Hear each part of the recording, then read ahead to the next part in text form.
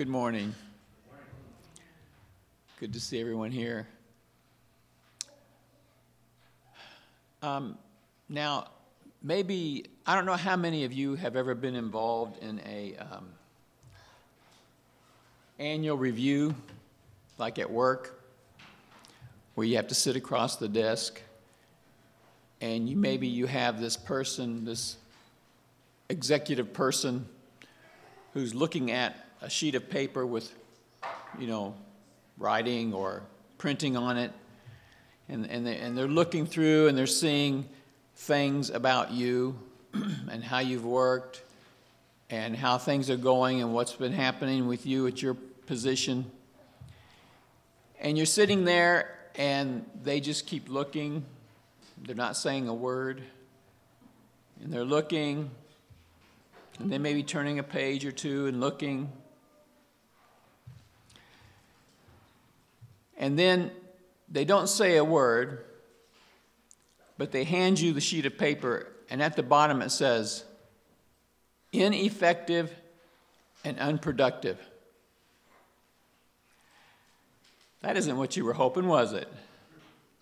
And you think, this is probably the worst day of my life.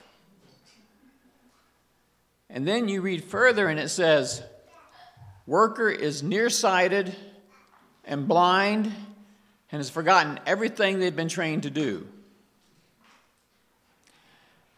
And now you're probably thinking, why is this sermon starting out so negative? Well, our Bible passage this morning is going to give us very clear direction on how to avoid being unproductive and ineffective in our Christian lives. It's going to give us the exact way how not to be graded that way. And at the same time, it's going to give us a certainty of how we can enter or receive a rich welcome into Christ's future eternal kingdom. So how to avoid being unproductive and ineffective and a rich welcome into Christ's eternal kingdom. Now, annual employment evaluations can be pretty nerve-wracking, but this morning's passage can lead us to having full confidence as we move toward our eternal destiny and our eternal rewards. Now, we're going to be looking into the book of 2 Peter for some weeks. In 2 Peter, Peter is writing to some recent converts scattered throughout various countries, kind of north and a little bit west of the land of Israel. It's in modern-day Turkey, and there were several churches that got planted in that region of modern-day Turkey at the beginning, when the gospel first started reaching out past the land of Israel. And so Peter's writing to these new converts. Some were probably Jewish, and some, very likely, many were not. But they're new to the Christian faith. So he first tells them how valuable their new Christian faith is. And so in 2 Peter chapter 1 and verses 1 and 2, it says, Simon Peter, a servant and apostle of Jesus Christ, to those who through the righteousness of our God and Savior Jesus Christ have received a faith as precious as ours. Grace and peace be yours in abundance through the knowledge of God and of Jesus our Lord. Let me go in there. Peter is saying that these people's faith, these new Christians' faith, which would also relate to our faith because it's the same faith, he says it's a very precious faith. A faith as precious as ours. And he's talking about them entering into a very privileged group. Because the apostles were Jesus Christ's key disciples. In fact, it says in the Bible that the church was built on the foundation of the apostles and prophets, with Jesus Christ being the cornerstone. And so the apostles were part of that foundation. They would start the church. They would be the beginning of the church. They would start spreading out across the land. And of course, they were Jesus' closest friends while he was on the earth. And this is saying that our faith is as precious and valuable and as close to God's heart as the faith of the apostles. That means when we turn to Jesus Christ for salvation, we really enter a very select group. We share the same precious, glorious faith as the apostles of Christ. Not that we are so wonderful and well-deserving, but because of the amazing love of God, the grace of God in Jesus Christ, right? And Peter says this faith comes through the righteousness there to those who through the righteousness of our God and Savior Jesus Christ have received a faith as precious as ours. That means our faith, even though we don't deserve it, even though we've sinned and couldn't make it on our own, it still completely lines up with God's holy standard of righteousness. And that means that Jesus Christ was the legitimate offering for our sins, the totally acceptable offering for our sins. And that means Christ's substitute death to pay for our sins, even though we were completely guilty and Christ was completely innocent. It was still, according to the highest standards there could be, it was still righteous and acceptable to God as legitimate. And then Peter wants for them grace and peace in abundance. Now, grace is God's favor, his kindness. You know, it's what sent Christ to the cross so that he could die in our place. That's grace. It's unmerited favor. It's something we haven't earned. It's just a gift. And peace is that state of mind of wholeness, that things are right, even though the world around us could be in whatever state, even though it could be chaotic, even though it could be against us, you know, whatever it is, even though there's evil and there's, you know, all kinds of hurt, God's peace can carry us through any circumstance. So Peter, that's what he wants for them. He wants for them grace and peace, a salvation that's full of grace and peace. Now, that introduction will color the whole epistle of Peter's, the second Peter here. We have this precious, valuable faith, as precious as the apostles, given to us by a loving God who was willing to send his son to die on the cross for us, and who offers us grace and peace in our daily lives as we look to him. But our hearts have to stay connected to him. We have to stay close to him in order to have that grace and peace. But what if you or me or somebody we know and somebody we would like to help, what if somebody like a new Christian would say, I can't live this Christian life. I'm not familiar with the Bible. I don't know where any book of the Bible is. I didn't grow up in a Christian home. I don't even know how to think like a Christian. Well, you know, that is actually the background of most, if not all, of the people that Peter is writing to here. They didn't grow up Christians. Of course, in the first century, nobody was a Christian, right? The apostles were the first ones. But look what Peter says in verse 3 about that. He says, his divine power has given us everything we need for a godly life through our knowledge of him who called us by his own glory and goodness. So you see, people may think, well, I don't know how to be a Christian. I don't know how to think like a Christian. But Peter says his divine power has given us everything we need. And it's his divine power. So he isn't talking about human power, is he? It's not human power that makes it possible or doable.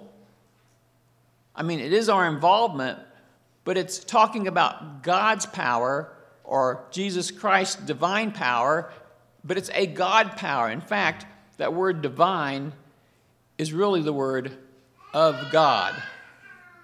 It's the power of God. And so they say divine power. God's divine power has given us everything we need to live a godly life. God will enable us to live a life that is pleasing to Him. How does that happen? Through what channel? Through what means? It says, everything we need for a godly life through our knowledge of Him who called us.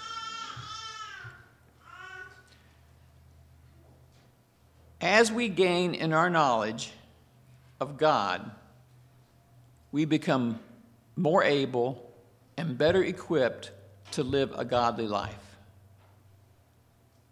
So really, it comes down to, how do we get to know God better? How is it that you come to know God, come closer to God, and get to know Him? Well, you know, one major way, maybe the major way, is God's Word. God's Word is such an amazing gift to us. And just think, it was tried to be burned and destroyed and cast out, you know, all over the world, all down through the ages. And yet we have it. And of course, we have it in great abundance, don't we? And perhaps each of us have our favorite parts or stories of the Bible. But you know, each different part of the Bible reveals more about God to us. And you have so many different parts of the Bible. You have the creation, you have the stories of Abraham and the patriarchs and the birth of the Israelite nation and Moses.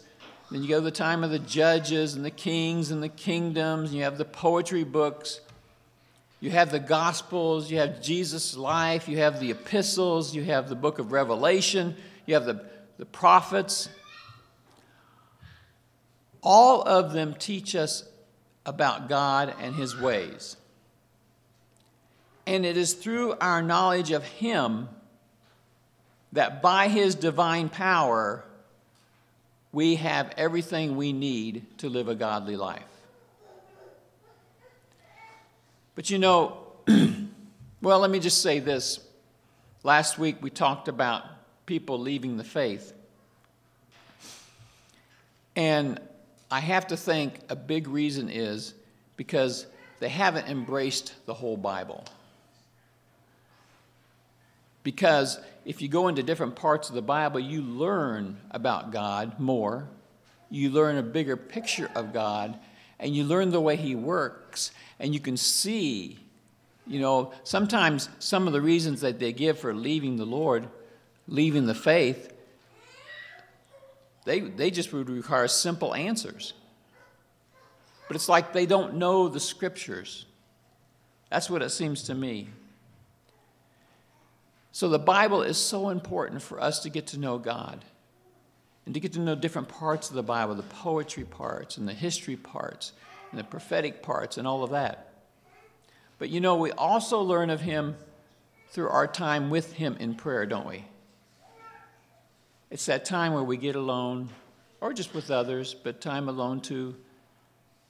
And we learn of God as we pray to Him and as we spend time with Him and as we get quiet so that, you know, we can receive answers from Him. And we also learn of Him through our time with each other, in worship, in fellowship, and in teaching, in time that we serve one another. We learn more of God. Time when we are served by others. The time when we reach out to others who aren't a part of our church. By giving, we learn more of God. These are the ways that we get to know God better, which enable us to live a godly life. But now, in verse 4, he's going to see how all this works to bring us closer to God. He says, through these, he's talking about God's glory and his being and his works. Through these, he has given us his very great and precious promises, so that through them you may participate in the divine nature, having escaped the corruption in the world caused by evil desires. He's showing us how all this works together to get us to know God better. When we turn to Jesus Christ as our Savior and receive his forgiveness, we really enter into a whole new spiritual realm. And if you came to Christ as a little child, it's not so drastically different. If you came to Christ later, it can be drastically different. But you enter into a whole new spiritual realm, into the realm of God's Spirit. And by his divine power, he enables us to live a godly life through the knowledge of him and the knowledge of his Son and his salvation. And through his glory and goodness, glory is what God is. He's glorious. He's splendid. He's amazing. He's beyond what we can know. Through his glory and his goodness of the things that he does for us, he gives us these great and precious promises in order for us to live with him in that realm of his divine nature. Now, this is language that's a little bit hard to kind of put together.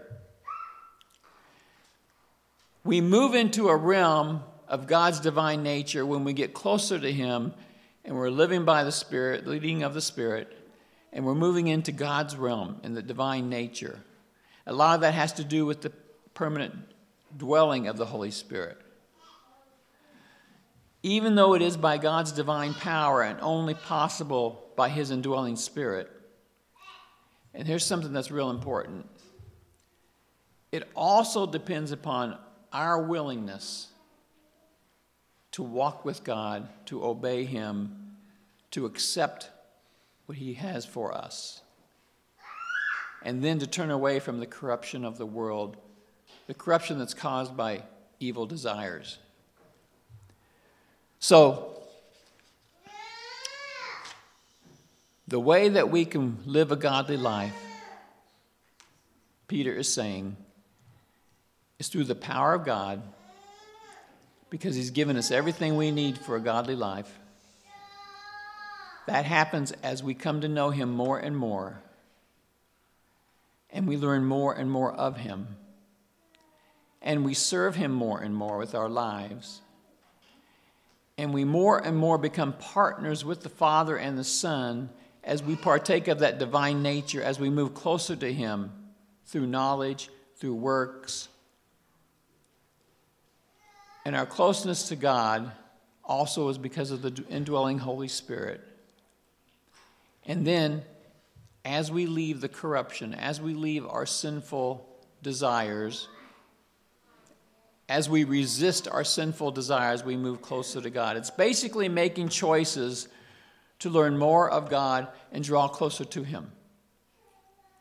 Moving further and further away from selfishness and sinfulness, experiencing more of the divine nature that loves God, loves people, hates sin, and then it increases our inner peace. I hope you're catching what I'm trying to say. And we're not talking about an overnight transformation. We're talking about a day by day, sometimes 2 steps forward, 1 step back. And by our willing human spirit, with the help of the Holy Spirit, we draw closer to Christ little by little. And we help each other on that journey. And we're participating more and more in the divine nature as we move further and further away from the corruption of the world caused by evil desires. It's just a whole big package. And it's a continual movement towards God. Now, if we keep giving in to evil desires, like it says in verse 4, that is going to mess up the program or the journey. So there's a lot of human choice in this. if we have some kind of harmful addiction or some kind of hurtful habit, we need to seek help for that, because that will stop us from growing. It will keep us from moving closer to God. Now, as we talk about moving closer to God by knowing Him better and moving away from sinful desires and partaking more and more of that divine nature, I'd like to mention something about blind spots in the Christian life. Because this is something that can catch people, and I know it can because it did. When I became a Christian, my life changed dramatically because I had this amazing group of new friends. I left all my friends and found this whole group of new friends. And these were very dedicated, gospel-sharing Christians who helped me and encouraged me and cheered me on for each little baby step that I took. And it was just a very, very positive time in my life. And we were all singles, and so we had extra time. We could spend time with each other. We did Bible studies. We went to church together. And I was totally away from all my old friends and all the stuff that I did before. And I was just with good people. And then that got me to kind of put me into a mindset that now as a Christian, and now that I knew the truth about life and about heaven and about sin, I just figured I pretty much had the answers to life. I mean, who wouldn't? If you just walk into the light, you've got the answers to life, right? Well, then I got married to my wife. And I found out I didn't have all the answers to life. That's the one place where you really find out how many answers you don't have, is in marriage. And I say all that because Peter has talked about having everything we need for godly living.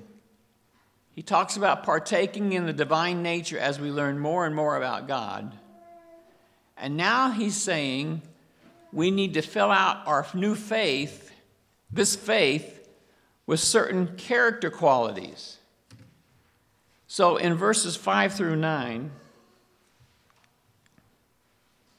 well, that is what I found true in my life too, was even though I knew so much new stuff, and I knew so much solid, great stuff, and a lot of the answers, the main answers to life, there were just a lot of little things I didn't learn yet.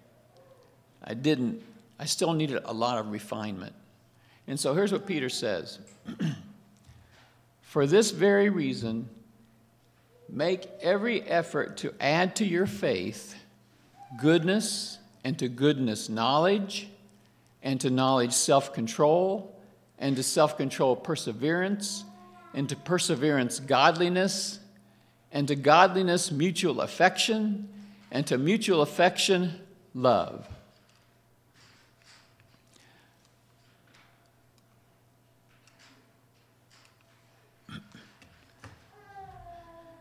So we have this precious faith. It is truly the answer to eternal life. It is truly the answer to entering the kingdom of Christ. And it moves us from darkness to light. But that faith needs to be filled with certain character qualities. We've probably all known Christians who weren't so pleasant to be around, or weren't so helpful, or weren't so self-controlled, who perhaps would be an embarrassment by their rudeness or lack of friendliness or unwillingness to help, or always having to have things their way. Maybe at church or in public we are pretty well behaved, but at the time at home, maybe we're demanding or critical or impatient or even selfish. Peter says here that if we don't add these qualities to our Christian faith, it can make us ineffective and unproductive in our knowledge of Christ. Our knowledge of Christ won't get very far, with others if people don't want to be around us. And our knowledge of Christ won't help the faith of our children if they don't want to be around us, or if they feel it doesn't make a difference in our lives. So, let's look at these. He said, add to your Christian faith goodness. Now that is moral excellence. Don't cheat. Be honest. Be truthful. Add to goodness knowledge. Increasing in the knowledge of God. Add to knowledge self-control. Keep our passions under control. Be a self-controlled individual. Don't strike out or lose your head over something. Don't be known as someone who just flies off the handle. And to self-control perseverance. That's hanging in there when things get tough. That's steadfastness. That's endurance. Don't be known as a quitter. Be willing to work through difficulties. And to perseverance, godliness. That's a reverence towards God. It's good behavior. It's not being irreverent. And to godliness, mutual affection. Now, my first thought with that is, I'll be affectionate toward them as much as they're affectionate toward me. But that's not what it means. It means brotherly love, brotherly concern. We're concerned for others. We want to help when somebody needs help. And then it says, and to mutual affection, love. Desiring the best for others, the highest good. So it isn't enough just to accept Christ's forgiveness.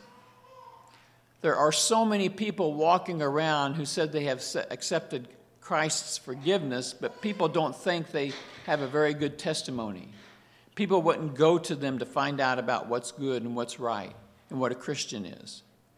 We want to move forward in our faith. We want to move closer to the Lord through increasing in our knowledge of God. We want to fill out our faith with character qualities that honor the Lord, make us productive and effective. Peter says, for if you possess these qualities in increasing measure, they will keep you from being ineffective and unproductive in your knowledge of our Lord Jesus Christ. But whoever does not have them is nearsighted and blind, forgetting that they have been cleansed from their past sins. If we don't add these character qualities to our faith, we are spiritually nearsighted or maybe even blind, and forgetting about the cleansing that we received from God of our sins. So now he's giving us these closing two verses to seal off this part of his letter. Therefore, my brothers and sisters, make every effort to confirm your calling and election. For if you do these things, you will never stumble. So make every effort to know that you're walking with Christ. You know, there are people that I hear and they'll say, well, I'm not sure. I came to Christ, but I'm not sure anymore. Well, usually it's because they haven't done anything for Christ. They're not living for Christ. And sometimes they'll name all these sins that they're involved in. I still do this and I still do that. He says, make every effort to confirm your calling and election. And he gives us those character qualities to go by. And you will receive a rich welcome into the eternal kingdom of our Lord and Savior, Jesus Christ. says to confirm, make every effort to confirm our calling and election. That is the confirmation that we are truly a child of God. And it comes down to the way we live our lives. Are we moving closer to God? Are we increasing in our knowledge of Him? Are we moving away from sinful desires and escaping the corruption of the world? And then, are we adding these character qualities to our faith? Are we filling up our faith basket or bucket or whatever with these qualities? Would people be surprised if they heard that we were a Christian after having known us? Or would they have no doubt? Oh yeah, she's a Christian. Would our family members acknowledge or admit our Christian convictions? Or would they hesitate to answer? His divine power has given us everything we need for a godly life. Make every effort to fill out your faith with godly character qualities. Don't be ineffective or unproductive, but make every effort to confirm your calling and your election. And you will receive a rich welcome into the eternal kingdom of our Lord and Savior, Jesus Christ. Let's pray. Father, we thank you for just the different epistles in the New Testament, the different writings, and then your whole word, all the different kinds of writings in the Bible, the different authors that just round out the faith. And Lord, may we become very, very familiar with your word and come to know you better because of your word and because of our time with others and because of our willingness to help and because of our time in prayer. May we move closer to you, and may we know you better so that we can live a godly life and confirm our calling. We just ask for your help in this in Jesus' name. Amen.